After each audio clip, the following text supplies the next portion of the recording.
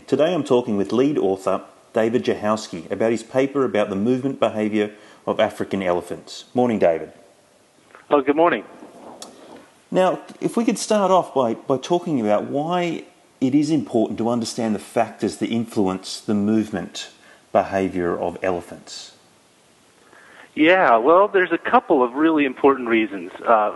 First of all, from a kind of a large-scale conservation perspective, elephant conservation depends on the connectivity of populations. So if we have a better idea of how elephants are moving, why they're moving, what factors influence their movement, we can help ensure that connectivity. But also, where I spent a lot of time working in South Africa, there's a huge issue with human-elephant conflict, and this is a problem throughout much of southern Africa.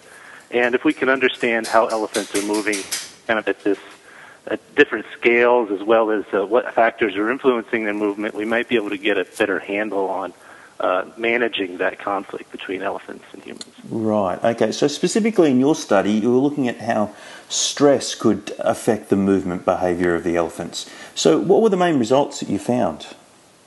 Yes, well, we found that stress seemed to be correlated with their movement by forcing them into areas that they thought of as refugia, so areas away from human disturbance or potentially just related to habitat attributes of those areas. Right. And interestingly, there was also this aspect of the area we studied had an active timber plantation. And so we weren't really sure to start out with what they would be doing in response to this kind of man-made habitat, but it looked like they were also using that as a kind of refugia. And so there's some certain human dimensions aspects there in terms of tree pushing and damaging some of those commercial trees that we tied into. Yeah. So did you found that they, when they were more stressed, their stress was a little bit more elevated, and they're moving towards the commercial tree plantations. Is it that they were moving towards that, or is it actually living or moving around in the commercial tree plantations made them more stressed? What's the causal nature of the responses that you were finding?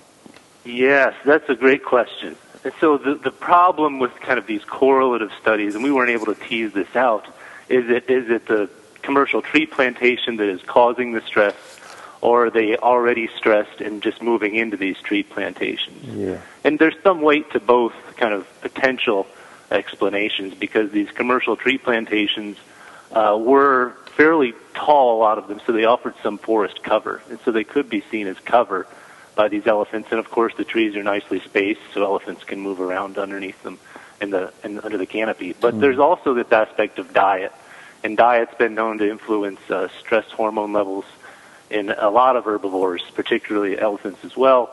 And so it could be that there's some relationship between the elephants foraging on these gum plantation trees, and there could be a diet component involved there, potentially linking it to just occupying these tree plantations could cause elevations in stress levels. So we weren't able to tease that exactly out yet. That might be what we look at next. Right. Okay. So what sort of distances were the elephants moving in any particular day?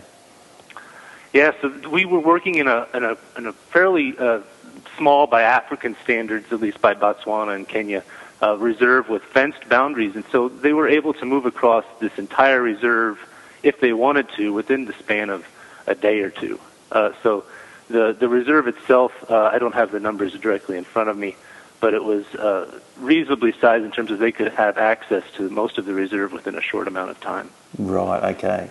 So this research relied on getting accurate, positional fixes of the elephants at any particular time. So how did you go about doing this?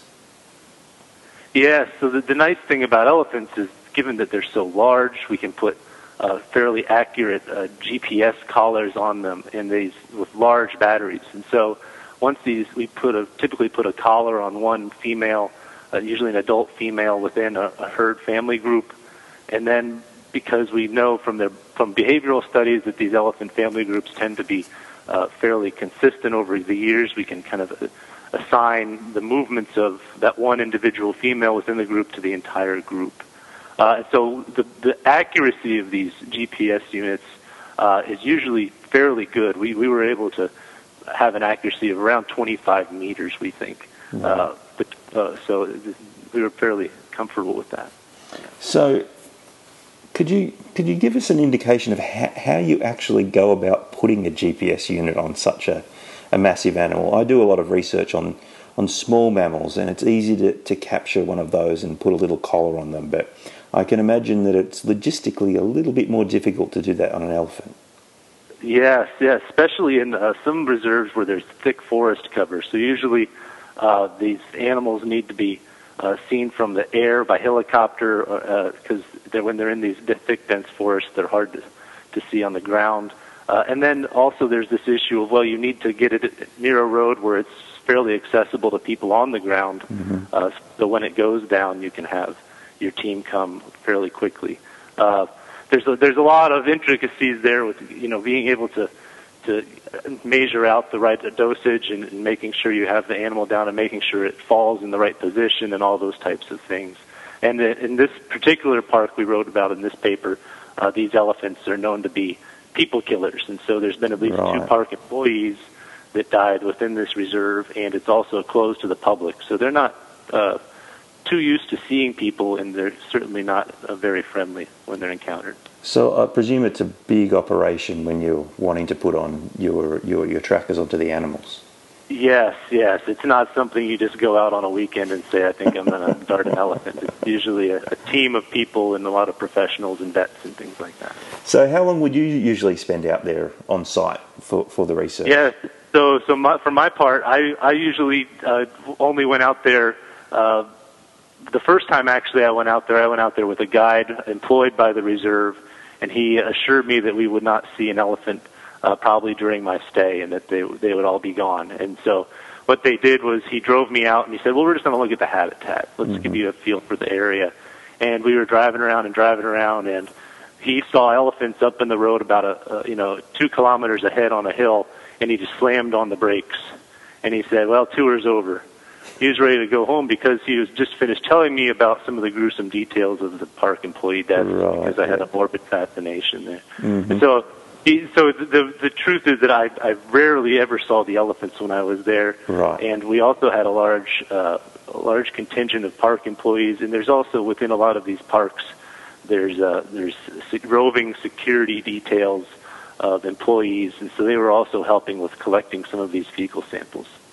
So how do the park employees make use of the data that you collect? Is the movement behaviour useful for them in their management? Yes, well, that's an interesting thing about some of the new technology that's coming out, particularly out of South Africa, and it's picking up in other countries as well, is they're using this real-time tracking. And so, as you can imagine, these large GPS units and battery packs that are able to pull out elephants last for a couple of years, and they're sending real-time locations to managers if they want them.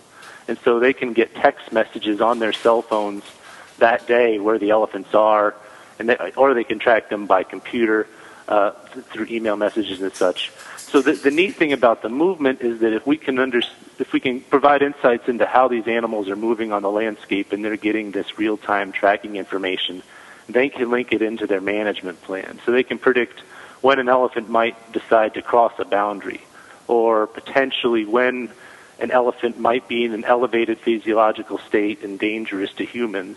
And so they might want to let their park employees over there, or they might want to rethink opening an area to the public. And so there's some neat aspects to this that are starting to be teased out with this new modern technology that they're employing. Yeah, that's a really neat system for a win-win situation for the scientists and the managers themselves. Yeah, so are you continuing with this sort of work? So you've moved from, this research was based at the University of Missouri, but now you're at Virginia Tech. So are you continuing with this sort of research? Yeah, so we're still working a lot with the University of KwaZulu-Natal over there in South Africa.